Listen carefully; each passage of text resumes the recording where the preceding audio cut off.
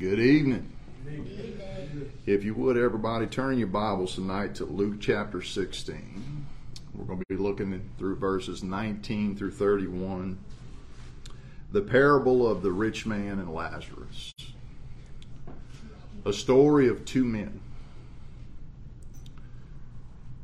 Two men who had different lots in this life. Two men who had two different destinations at their death. Two men who had different beliefs, and ultimately those different beliefs determine their ultimate destination. Let's pray and ask God's help before we start. Father, we do thank you for this day, Lord. We thank you, as our brother Gary so often mentions, Father, the second blessing on Sunday, Lord. We thank you. You fed us. You fed us to our hearts. We're content this morning, Lord. The gospel of our Lord Jesus Christ, the love that he has shown for us, how he bore our sins, how we are kept by him in this life. We thank you so much for that, Father. I pray that you'd help me, Lord, your unworthy servant, tonight as I preach your word. Help your people as they hear it, Lord. May they be edified, and above all things, Lord, may you be glorified. In Christ's name we do pray and ask it. Amen. Luke chapter 16, starting in verse 19. Let's read through the text. There was a certain rich man which was clothed in purple and fine linen, and fared sumptuously every day. And there was a certain beggar named Lazarus, which was laid at his gate, full of sores, and desiring to be fed with the crumbs which fell from the rich man's table. Moreover, the dogs came and licked his sores. And it came to pass that the beggar died, and was carried by the angels into Abraham's bosom. The rich man also died and was buried. And in hell he lifted up his eyes, being in torments, and seeing Abraham afar off, and Lazarus in his bosom. And he cried and said, Father Abraham, have mercy on me, and send Lazarus, that he may dip the tip of his finger in water, and cool my tongue, for I am tormented in this flame. But Abraham said, Son, rememberest thou that in thy lifetime receiveth thy good things, and likewise Lazarus evil things? But now he is comforted, and thou art tormented. And besides all this, between us and you there is a great gulf fixed, so that they which would pass from hence to you cannot, neither can they pass to us that would come from thence. Then he said, I pray thee therefore, Father, that thou wouldst sendeth him to my father's house. For I have 5 brethren, that he may testify unto them, lest they also come into this place of torment. And Abraham said unto him, They have Moses and the prophets, let them hear them. And he said, Nay, Father Abraham, but if one went unto them from the dead, they will repent. And he said unto him, If they hear not Moses and the prophets, neither will they be persuaded, though one rose from the dead. A very familiar passage, and there's very much to unpack in this. Verse 19 through 21, we'll see the contrast between two men. It says, There was a certain rich man, which was clothed in purple and fine linen, and fared sumptuously every day. He had a good life. He had everything his heart desired. Everything that this world could afford him was at his fingertips. And there was a certain beggar named Lazarus, which was laid at the gate full of sores. Lazarus had nothing. Nothing of this life. A beggar. Laid at the rich man's steps. The rich man was not willing to share what he had. We see here in verse 21, and desiring to be fed with the crumbs which fell from the rich man's table. Moreover, the dogs came and licked his sores. The rich man had much. Lazarus had nothing. A comparison between two men and what they had in this life. If you would turn to Psalms chapter 17, I'd like to show you a few things about this life and those who fare sumptuously in this life versus those who have little. Psalm chapter 17. Look at verses 9 and 10.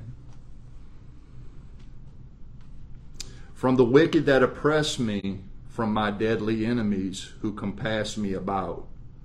They are enclosed in their own fat. With their mouth they speak proudly. Verse 13 through 15. Arise, O Lord, disappoint him, cast him down. Deliver my soul from the wicked, which is thy sword. From men which are thy hand, O Lord, from men of the world which have their portion in this life, and whose belly thou fillest with thy hid treasure. They are full of children and leave the rest of their substance to their babes. The oppression of the rich on the poor, spoken of here. Psalm 37, if you'd look there. The psalmist gives a contrast between the people of this world and the people of God. A contrast between two men. Verse 1 and 2 of 37. Fret not thyself because of evildoers, neither be thou envious against the workers of iniquity.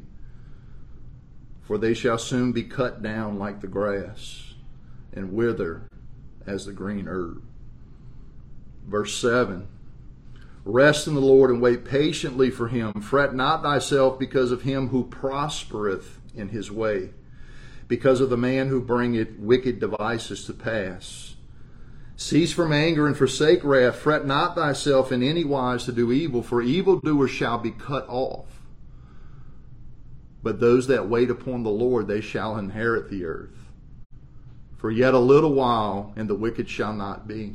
Yea, thou shalt diligently consider his place, and it shall not be. But the meek shall inherit the earth, and shall delight themselves in the abundance of peace. The wicked plotteth against the just, and gnasheth upon him with his teeth. The Lord shall laugh at him, for he seeth that his day is coming. Jimmy spoke about Genesis chapter 3, verses 15 this morning, the first mention of the gospel in the Bible. In that very same verse, it speaks of two seeds, the seed of the serpent and the seed of the woman. We see that here in this text. Two different seeds. Psalm 73, if you turn there.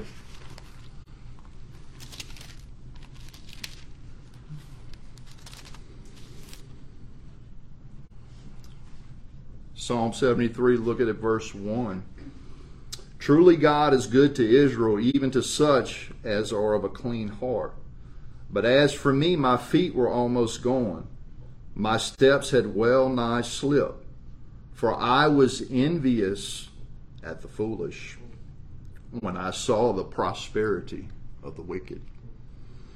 For there are no bands in their death, but their strength is firm. They are not in trouble as other men, neither are they plagued like other men. We see the wicked prospering. We see here Lazarus sitting at this rich man's step, wanting crumbs. And this rich man was so cold that he wouldn't even give him crumbs from his table. Verse 12. Behold, these are the ungodly who prosper in the world. They increase in riches. Verse 16. When I thought to know this, it was too painful to me. until I went into the sanctuary of God, then I understood their end. Surely thou didst set them in a slippery place. Thou castest them down into destruction. How are they brought into desolation as in a moment? They are utterly consumed with terrors. We'll see here as we go what happened to the rich man when he died. He was on a slippery slope. His hope was not built upon the rock. We notice also that the rich man was nameless. He was not given a name. The Bible doesn't even speak of this man. Lazarus was named. Lazarus was known.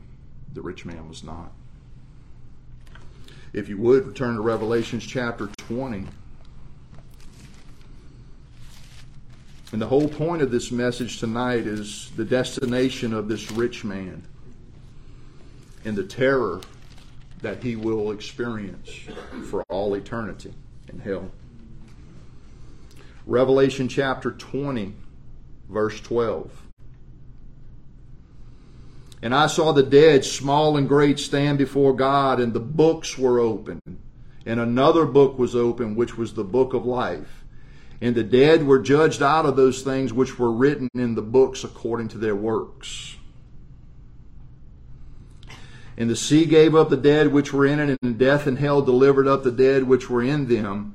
And they were judged every man according to their works. And death and hell were cast into the lake of fire. This is the second death. And whosoever was not found written in the book of life was cast into the lake of fire. Now we know for sure that this rich man will be cast into the lake of fire that day, because he is in hell now. His name was not written in this book. He is a nameless figure who fared sumptuously in this life. Luke 13, if you turn there.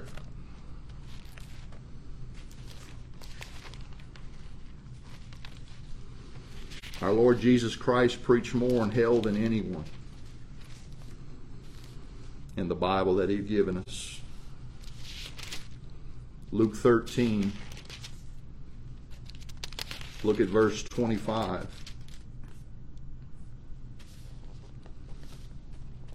When once the master of the house is risen up and it has shut the door, and you begin to stand without and to knock at the door, saying, Lord, Lord, open to us. And he shall answer and say unto you, I know not whence you are. Then ye shall begin to say, We have eaten and drunk in thy presence, and thou hast taught in our streets. But he shall say, I tell you, I know not whence ye are. Depart from me, ye workers of iniquity. There shall be weeping and gnashing of teeth when you shall see Abraham and Isaac and Jacob and all the prophets in the kingdom of God, and you yourselves thrust out. And they shall come from the east and from the west and from the north and from the south, and shall sit down in the kingdom. And behold, there at last shall be first, and those that are first shall be last. 5 verse 12, the parable of the 10 virgins, I just read it to you. And he answered and said, Verily I say unto you, I know you not. The truth of the matter is, it's not a decision that we make to be put into the kingdom. Are you known by God? Are you His child? Has your name been written in the book, as the Scripture says, from the foundation of the world? Daniel chapter 12, if you turn there.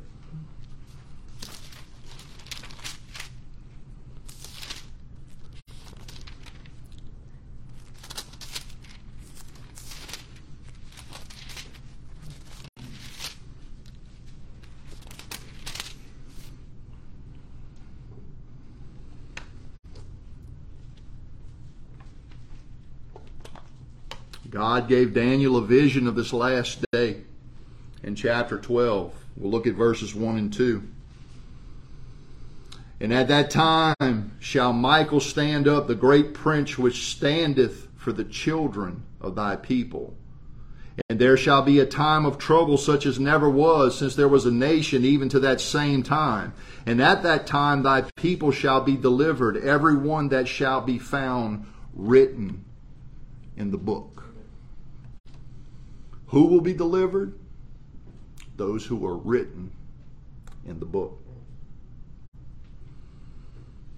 Back to our text in Luke 16, if you go back there. We'll look at verses 22 through 25. We just looked at the contrast between two men. We'll look at the contrast between two places. Verse 22. And it came to pass that the beggar died and was carried by the angels into Abraham's bosom. The rich man also died and was buried. And in hell he lifted up his eyes, being in torments, and seeing Abraham afar off, and Lazarus in his bosom. Notice he was awake. He could see. He could see Abraham. He could see Lazarus. He knew who Lazarus was. This poor beggar that he shunned every day and would not even give him crumbs from his table. Showed no mercy. Now this man desires mercy. And in hell he lift up his eyes, being in torments, and seeth Abraham afar off, and Lazarus in his bosom. And he cried and said, Father Abraham, have mercy on me, and send Lazarus that he may dip the tip of his finger in water and cool my tongue, for I am tormented in this flame. But Abraham said, Son, rememberest thou in thy lifetime receiveth thou the good things, and likewise Lazarus the evil things. But now he is comforted, and thou art tormented. The rich man was tormented, and Lazarus was comforted. The great reversal, as we just read in Luke's Gospel, chapter 13. Those who will be last will be first. Those who will be first will be last. Revelation 14, if you turn there.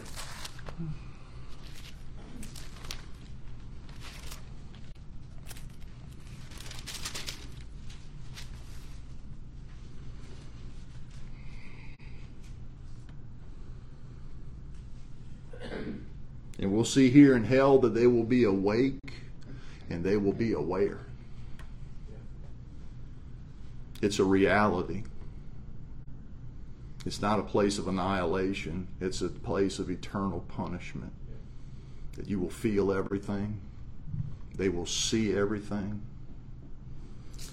Chapter 14, look at verse 10 and 11. The same shall drink of the wine of the wrath of God, which is poured out without mixture. In other words, it's not diluted whatsoever. The full measure of his wrath. In the cup of his indignation, and he shall be tormented with fire and brimstone in the presence of the holy angels and in the presence of the Lamb. Christ will be there punishing those who did not obey his gospel. And the smoke of their torment ascended up forever and ever. And they had no rest, day nor night, who worship the beast in his image, who receiveth the mark of his name. Notice right here in verse 11, it says that they have no rest, day or night. There's no coffee break.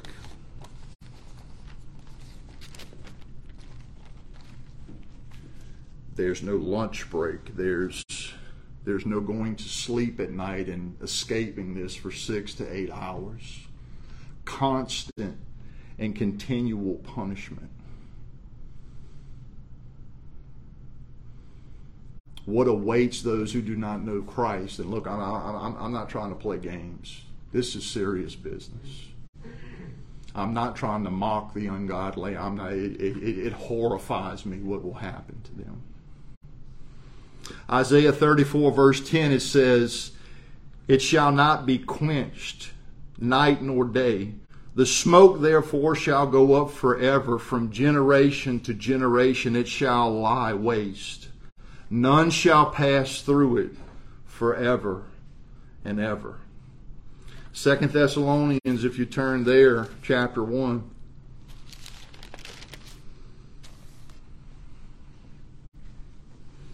We'll see that it is an everlasting destruction. Not only is it an everlasting destruction, but our text will tell us here that it is a righteous thing for God to do for His own glory.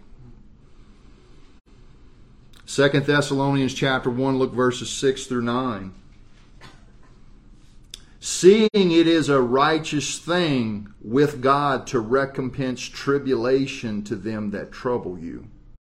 And to you who are troubled, rest with us, when the Lord Jesus shall be revealed from heaven with His mighty angels, in flaming fire, taking vengeance on them that know not God, and that obey not the gospel of our Lord Jesus Christ, who shall be punished with everlasting destruction from the presence of the Lord, and from the glory of His power." This scares me to death, folks. I have loved ones that have passed, and I know they're there. I have loved ones that are still here that do not know Him. Mark 9, if you turn there. And I know you have the same stories as I do.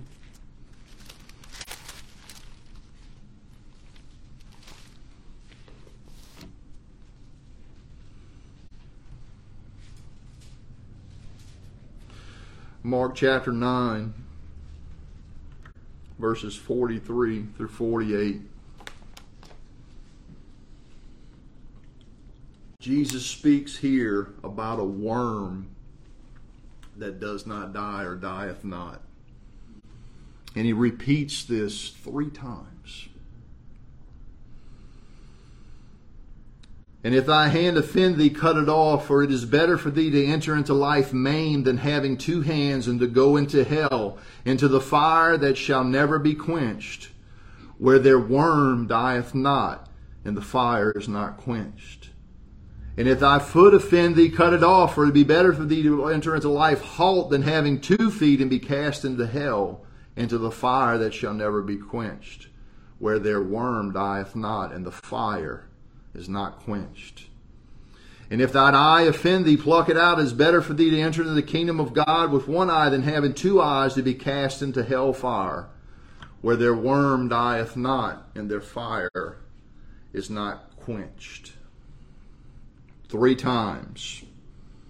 The worm dieth not. Many theologians believe that this worm refers to a man's conscience. Those who are damned to hell separate from God exist with them a continual guilty conscience, a nagging and eating at them as a worm or a maggot gnaws at flesh that is dead. With a remorse that can never be mitigated. Persistent sorrow. As Jimmy spoke of this morning, sorrow. There will be everlasting sorrow. There will be remorse. There will be grief for what they have done. But there will be no salvation.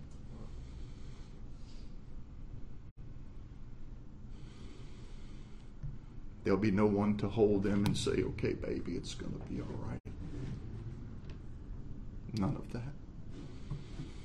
Constant grief. The mind will never stop going over and over and over again. Every time that the gospel was presented to them and they said, "No, thank you. I have nothing to do with that God." Not only the physical pain of hell, but that mental torment of going over that scenario over and over again. The flames, the worm. Oh, what horror.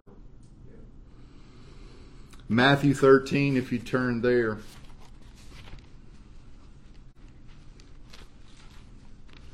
And trust me, I'm not trying to scare anyone tonight. I'm telling you the truth of what the text says.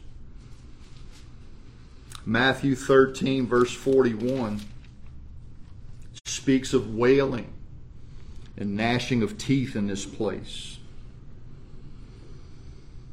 Verse 41, it says, "The Son of Man shall send forth his angels, and they shall gather out of his kingdom all things that offend, and them which do iniquity, and shall cast them into a furnace of fire, and there shall be wailing and gnashing of teeth." Strong's Concordance says to bite or to gnash, to grind as with the teeth, for rage or pain.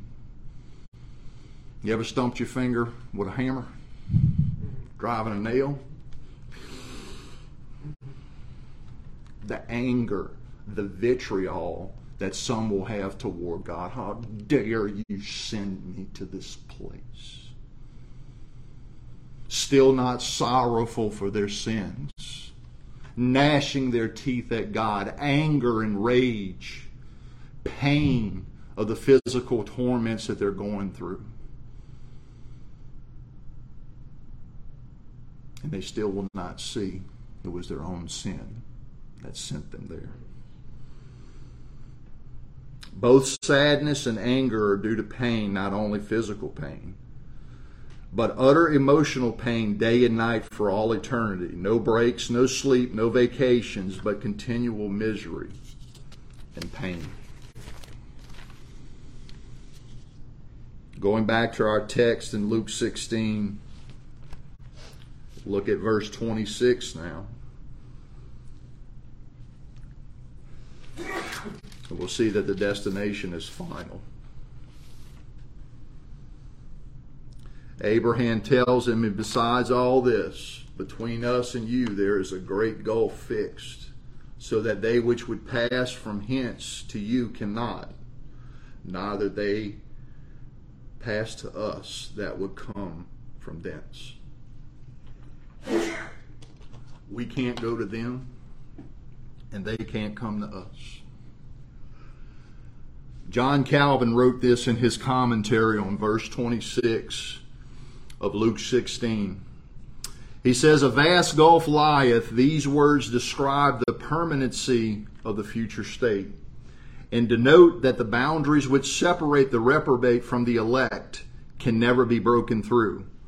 And thus we are reminded to return early to the path while there is yet time, lest we rush headlong into that abyss from which it will be impossible to rise. The words must not be strictly interpreted when it is said that no one is permitted to pass who would wish to descend from heaven to hell. For it is certain that none of the righteous entertain any such a desire as this. You will not be in heaven, in paradise with your Lord Jesus Christ, and see one of your loved ones burning in hell and say, "I don't want you, Christ, I want to go to them." That will not happen. What you will honestly say is, "Lord, you are just for doing what you did." And that's hard for us to wrap our minds around, still being wrapped in this flesh. But the truth is that everyone that will go to hell and suffer these torments, it is a righteous thing for God to recompense unto them this. Revelation 21, if you'll turn there.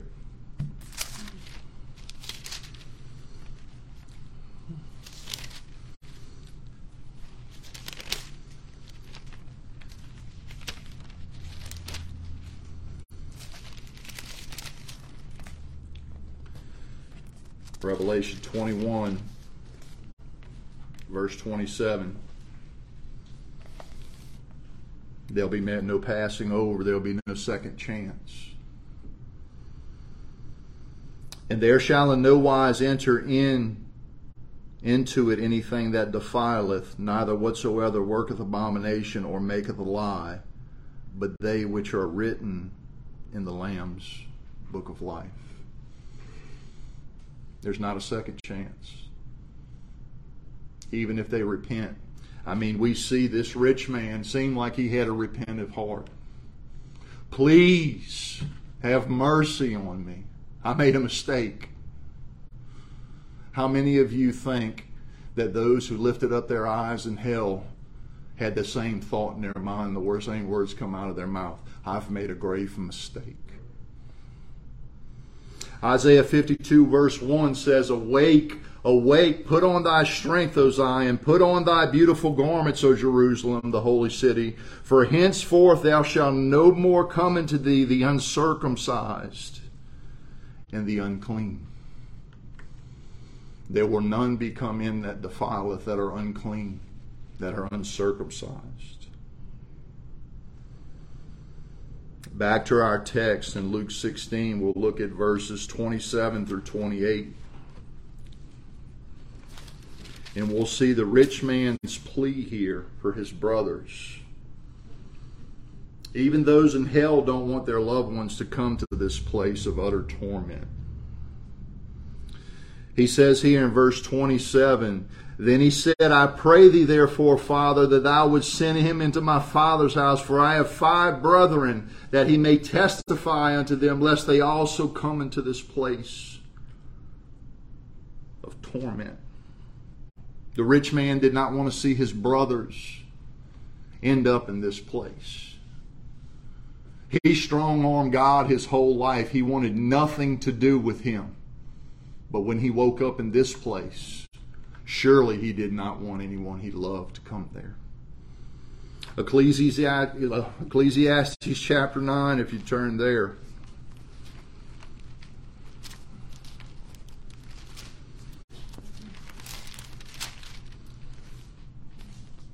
Solomon says here in verse 3 and 4, it says, This is an evil among all the things that are done under the sun, and there is one event unto all. Yea, also the heart of the sons of men is full of evil, and the madness in their heart while they live. And after that they go to the dead. For to him that is joined to all the living there is hope. For a living dog is better than a dead lion. If you are alive today, God has given you space to repent. And I encourage you, turn to Christ and turn from your sins. There is no second chance after you breathe your last breath.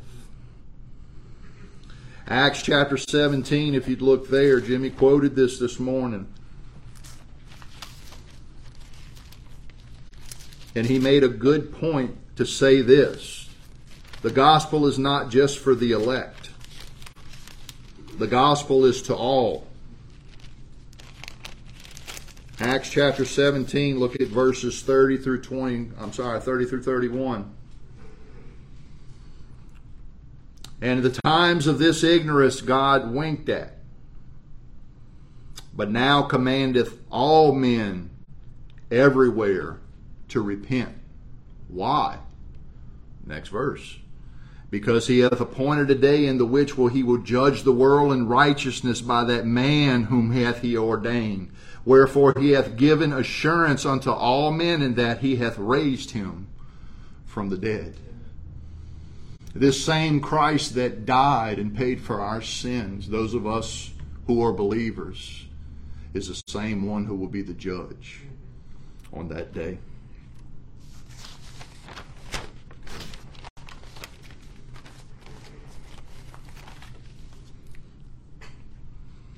Back to our text in Luke 16, verses 29 through 31.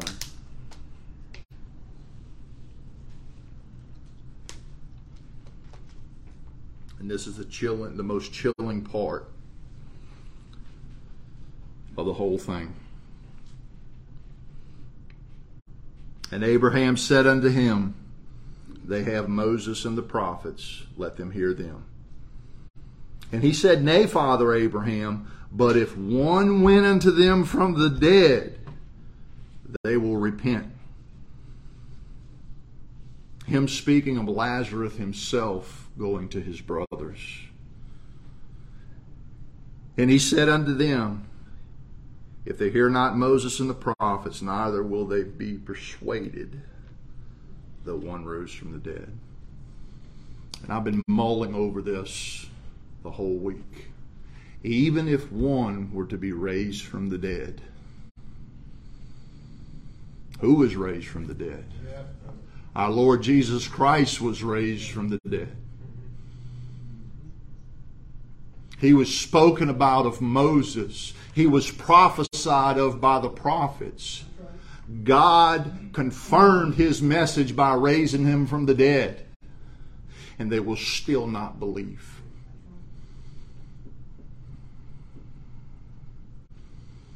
Goes back to Genesis 3:15. 2 seeds. Seed of the serpent, seed of the woman. One lineage with their names written in the book of life, one with their lineage not written in the book of life. That's some hard truth now.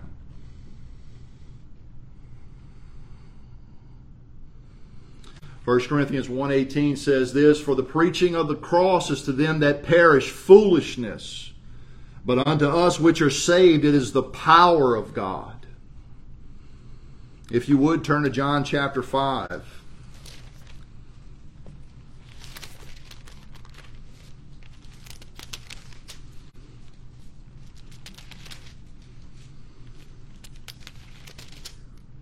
John chapter 5, look at verses 24 through 29.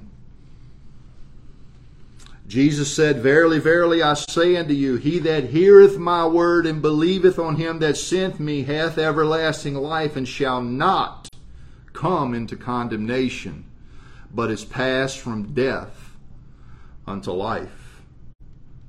Verily, verily, I say unto you, the hour is coming, and now is, when the dead shall hear the voice of the Son of God, and they that hear shall live. He's not talking about a resurrection at the last day. He's talking about dead sinners hearing the gospel and being awakened by the Holy Spirit to believe. For as the Father hath life in himself, so hath he given the Son to have life in himself. And he hath given him authority to execute judgment also, because he is the Son of Man. Marvel not at this, for the hour is coming in the which that all in the graves that shall hear his voice shall come forth. They that have done good unto the resurrection of life, and they that have done evil unto the resurrection of damnation. Not only a Savior, but a judge. Verse 37 in the same chapter. He says this, and the Father himself which hath sent me hath borne witness of me. Ye have neither heard his voice at any time, nor seen his shape. And ye have not his word abiding in you, for whom he has sent, him ye believe not. They did not believe Christ. They did not believe his word. And they're claiming to be of the Father. He said, if you don't believe me, you don't believe him, because he sent me. And the Father himself which has sent me hath bore witness. Ye have neither heard his voice at any time, nor seen his shape. And ye have not his word abiding in you. For whom he has sent, him ye believe not. Search the Scriptures, for in them you think you have eternal life, and they are they which shall testify of me. And notice here in verse 40 it says, and you will not come to me that ye might have life. I receive not honor from men, but I know you, that you have not the love of God in you. I come in my Father's name, and you receive me not. If another shall come in his own name, him will you receive. How can you believe which receive honor from one another, and seek not to honor that cometh from God only?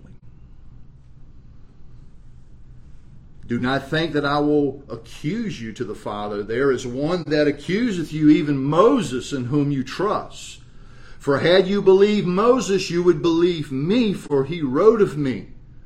But if you believe not his writings, how shall ye believe my words? Jesus Christ clearly said right there, you are not of mine. Because they could not hear. My sheep hear my voice, and they come to them they could not hear. Matthew chapter 13, let's look here.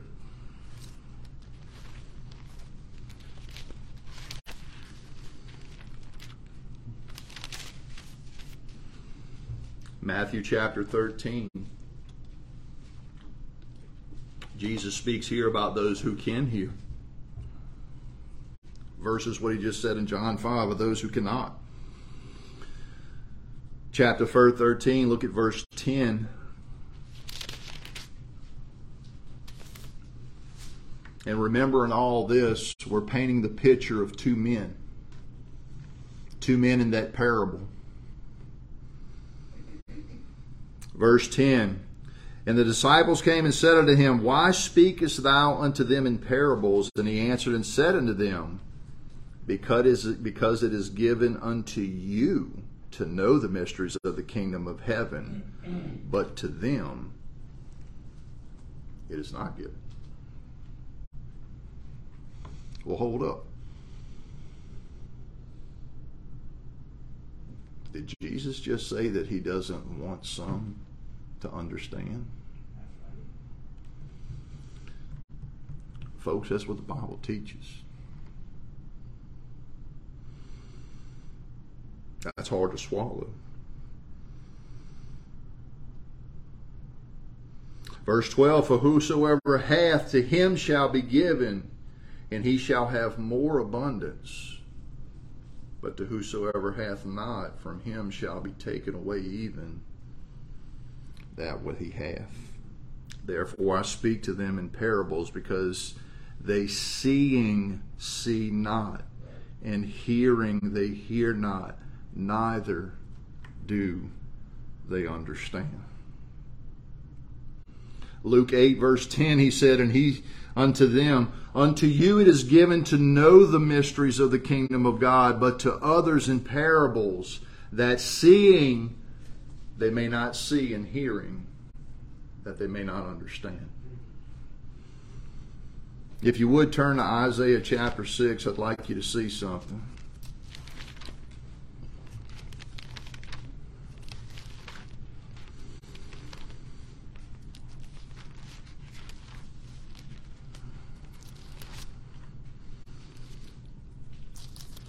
A glorious passage of Scripture.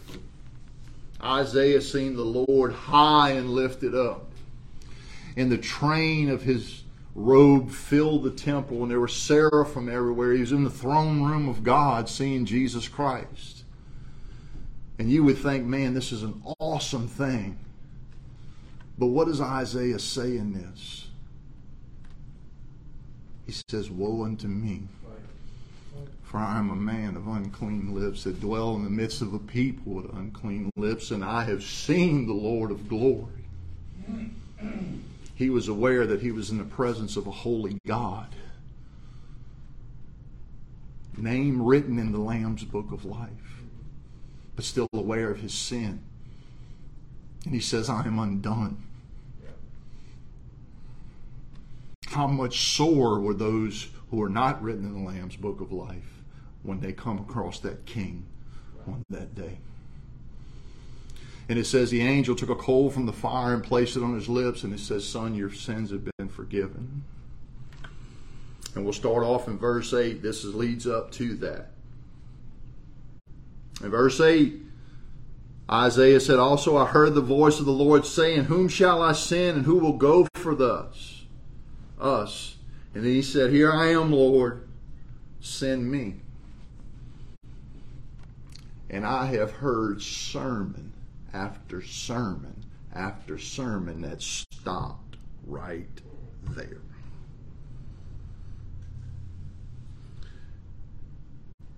This was the message that Isaiah was to preach. And he said, Go and tell this people, Hear ye indeed, but understand not. And see indeed, but perceive not. Make the heart of this people fat, and make their ears heavy, and shut their eyes, lest they see with their eyes, and hear with their ears, and understand with their heart, and convert and be healed. It wasn't a Jesus loves you. Hey man, Jesus loves you. Just accept Christ into your heart. Everything will be good. He'll bring you places that you never thought. Yeah. That's not the message of the gospel. The Bible says that he came into his own, but his own received him not. Why did they receive him not? They didn't have eyes to see, nor ears to hear. Verse 11, he says, Then I said, How long, O Lord? And he answered, Until the cities be wasted without inhabitant, and the houses without man, and the land be utterly desolate. And the Lord hath removed men far away, and there be a great forsakening in the midst of the land.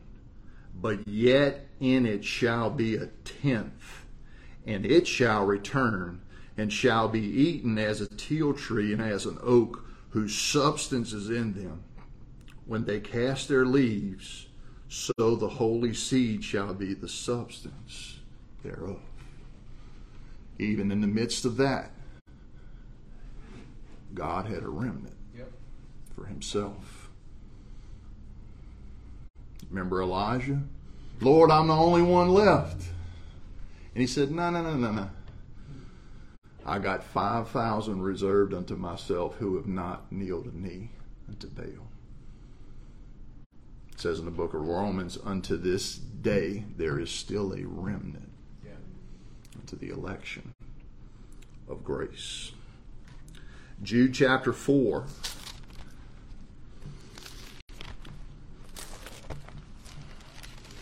I was worried this morning when Jimmy went to Jude. I was like, oh goodness, he's taking my scripture. But he went later. That's good though. Same page. And I'd like you to see something in Jude right here.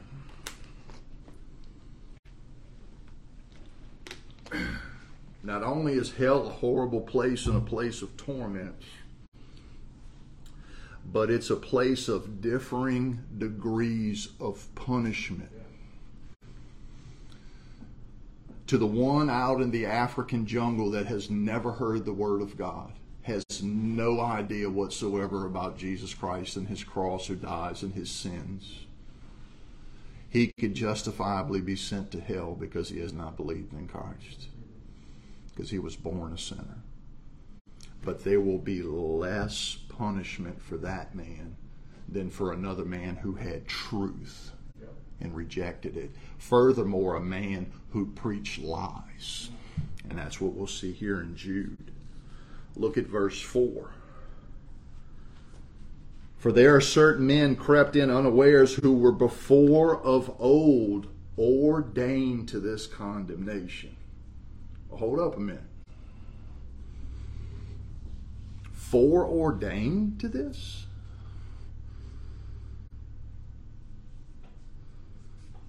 Ungodly men turning the grace of our God into lasciviousness and denying the only Lord God and our Lord Jesus Christ. I will therefore put you in remembrance that though ye once knew this, that how the Lord, having saved the people out of the land of Egypt, afterward destroyed them that believe not. Said Jesus destroyed them in the wilderness, those who believe not. Verse 6, and the angels which kept not their first estate, but left their own habitation, he hath reserved in everlasting chains unto darkness, unto the judgment of the great day, even as Sodom and Gomorrah and the cities about them in like manner, giving themselves over to fornication and going after strange flesh, are stretched forth as an example, suffering the vengeance of eternal fire. Likewise also these filthy dreamers, talking about these false prophets, defilers of the flesh, despise dominion and speak evil of dignities. Yet Michael the archangel, contending with the devil, he disputed about the body of Moses durst not bring against him a railing accusation, but he said, the Lord rebuke thee. Have you ever seen people that say, I bind you, Satan, in the name of Jesus? That's what it's talking about right here. they're nonsensical. They don't know what they're talking about. The archangel Michael would not even do such a thing. But he said, the Lord rebuke you.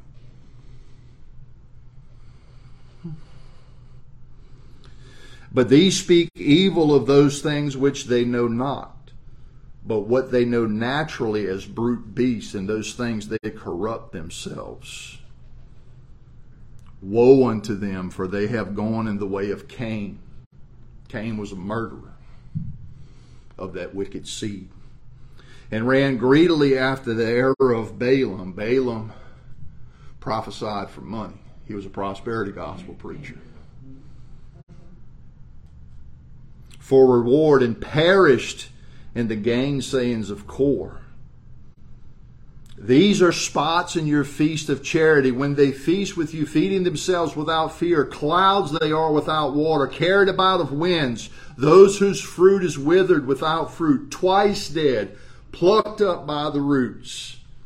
Raging waves of the sea, foaming out their own shame. Wandering stars. Notice, to whom is reserved the blackness of darkness forever.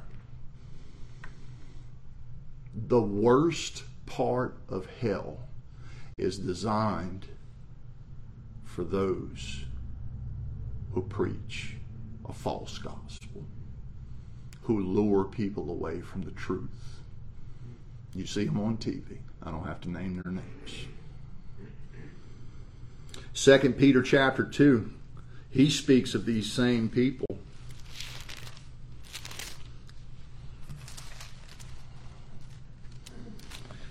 Second Peter chapter 2.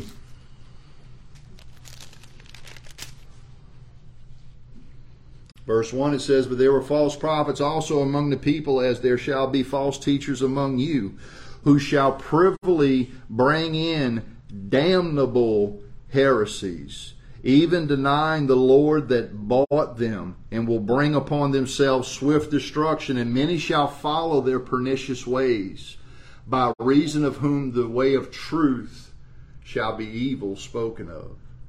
And through covetousness shall they with vain words make merchandise of you, whose judgment now of a long time lingereth not, and their damnation slumbereth not. For if God spared not the angels that sinned, but cast them down to hell, and delivered them into chains of darkness to be reserved unto the judgment, and spared not the old world, but saved Noah, the eighth person, a preacher of righteousness, bringing in the flood upon the world of the ungodly, and turning the cities of Sodom and Gomorrah into ashes, condemning them with an overthrow, making them an ensample unto those that after should live ungodly, and delivered just Lot, vexed with the filthy conversation of the wicked. For the righteous man dwelling among them, in seeing and hearing, vexed his righteous soul from day to day with their unlawful deeds. One who was written in the book of life, one who was not. And the next verse sums this up, brethren. For the Lord knoweth how to deliver the godly out of temptations, and to reserve the unjust unto the day of judgment, to be punished. Oh, what fear and indignation awaits. Philippians chapter 3, just a few more verses.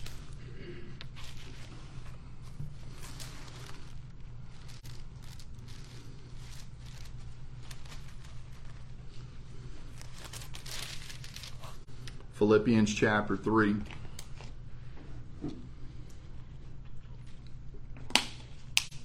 Verses 17 through 19. Brethren, be followers together of me, and mark them which walk so as you have us for an example. For many walk, of whom I have told you often, and now tell you even weeping, that they are enemies of the cross of Christ. Not all that say, Lord, Lord, are actually belong to Him. Not all that stand behind a pulpit and say, "Thus saith the Lord," actually say what "Thus saith the Lord" actually says.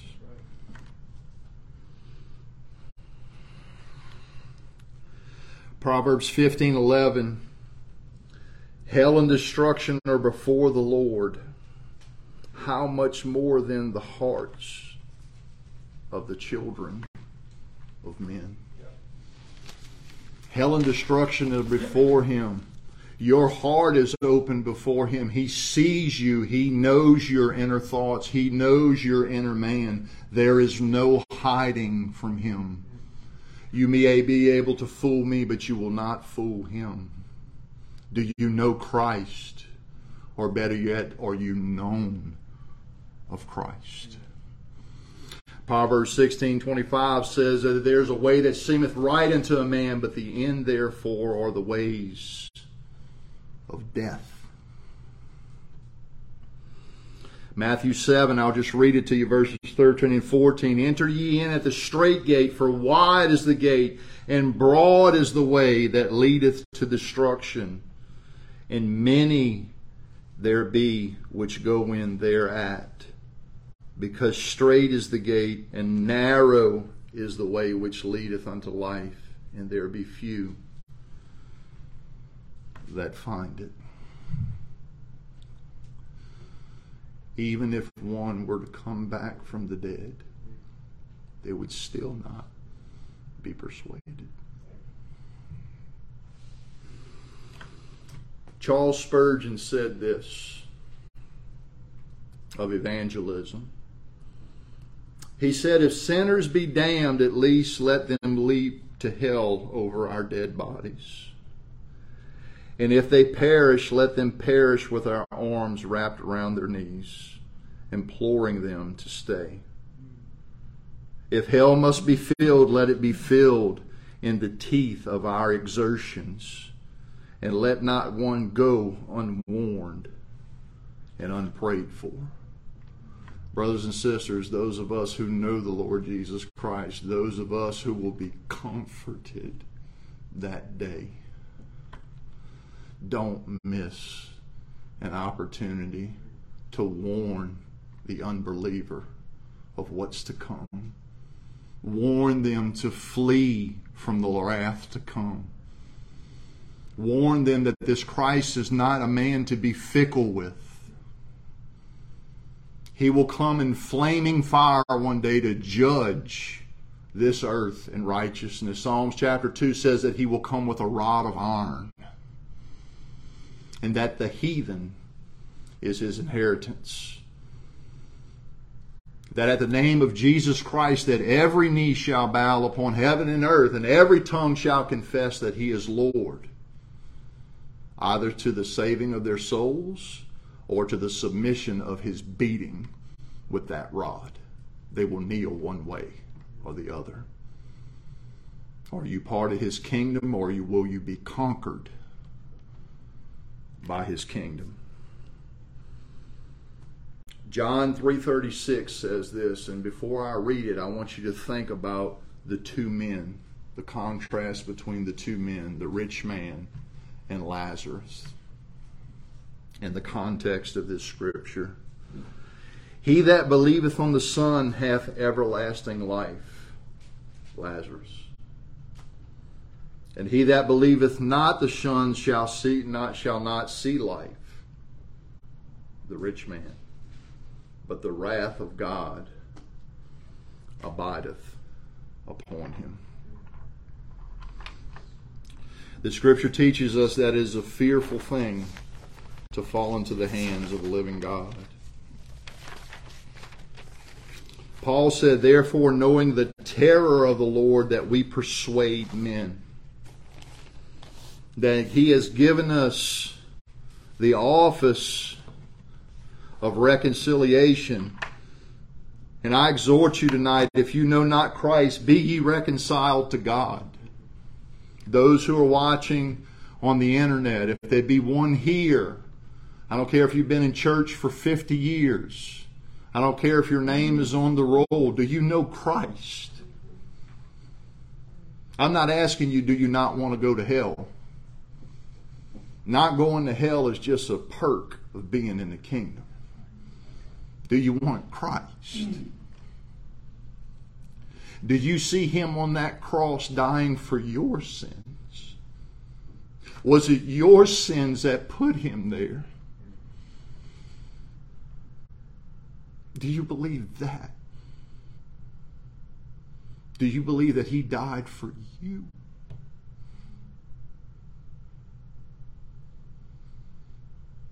As we were singing How Great Thou Art this morning, we got to verse 3. I almost couldn't get through it.